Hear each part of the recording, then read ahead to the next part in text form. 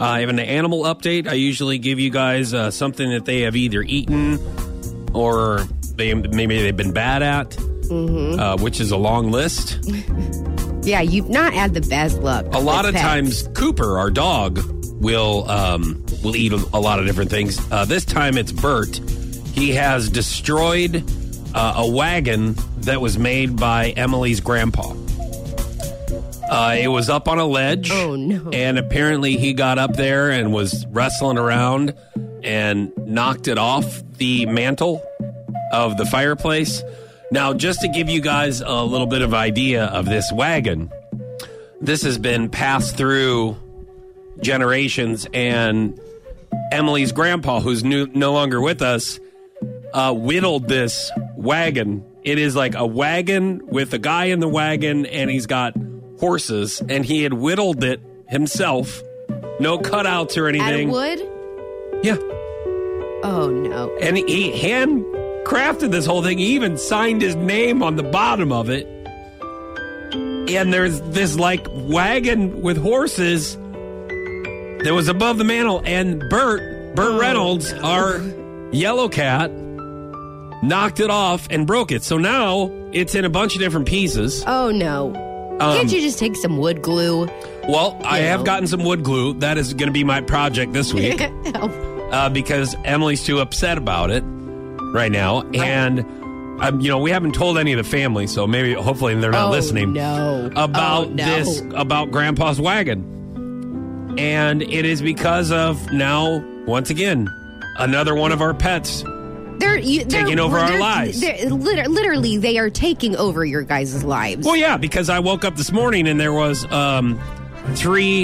hot dog buns that were halfway eaten, along with the wrapper around the hot dog buns that was on top of the refrigerator. And I'm pretty sure the dog didn't do that. Right. And the tiny cat, CC, doesn't move from the back of the couch, so it isn't the tiny cat. So it's Bert Reynolds, who is very sweet sometimes, except when he's eating our hot dog buns from on top of the refrigerator and knocking over Grandpa's wooden whittled wagon. Say that 3 different times. What is it about you guys that makes your pets want to eat everything? Are you guys feeding them? What in the world? What is it our fault now? It's our fault that everything's breaking everything. Of course we feed them. Listen, when Cooper started eating everything, I'm like, well, maybe he's just had a hard life. He's acting out. He's got separation anxiety. Okay. But then when you get a cat and the cat starts doing the same thing, what is going on here? I don't know. That's a great question. It's like everything's sprayed with I don't know, it smells like food. I don't know if it's their own little playground or what's going on, but I hope... Sounds to me like there needs to be more discipline. I hope to God that I can fix Grandpa's wagon, though. Oh, yeah. Because if I can't, they might just be all of a sudden outdoor pets. Like all 3 of them might be not allowed. You know what? I'm gonna show. I'm gonna look at them from out the window, and I'm gonna hold up everything they broke, and I'm gonna line it along the windowsill. And I'm going to go, this is just a reminder of why you guys can't come in now.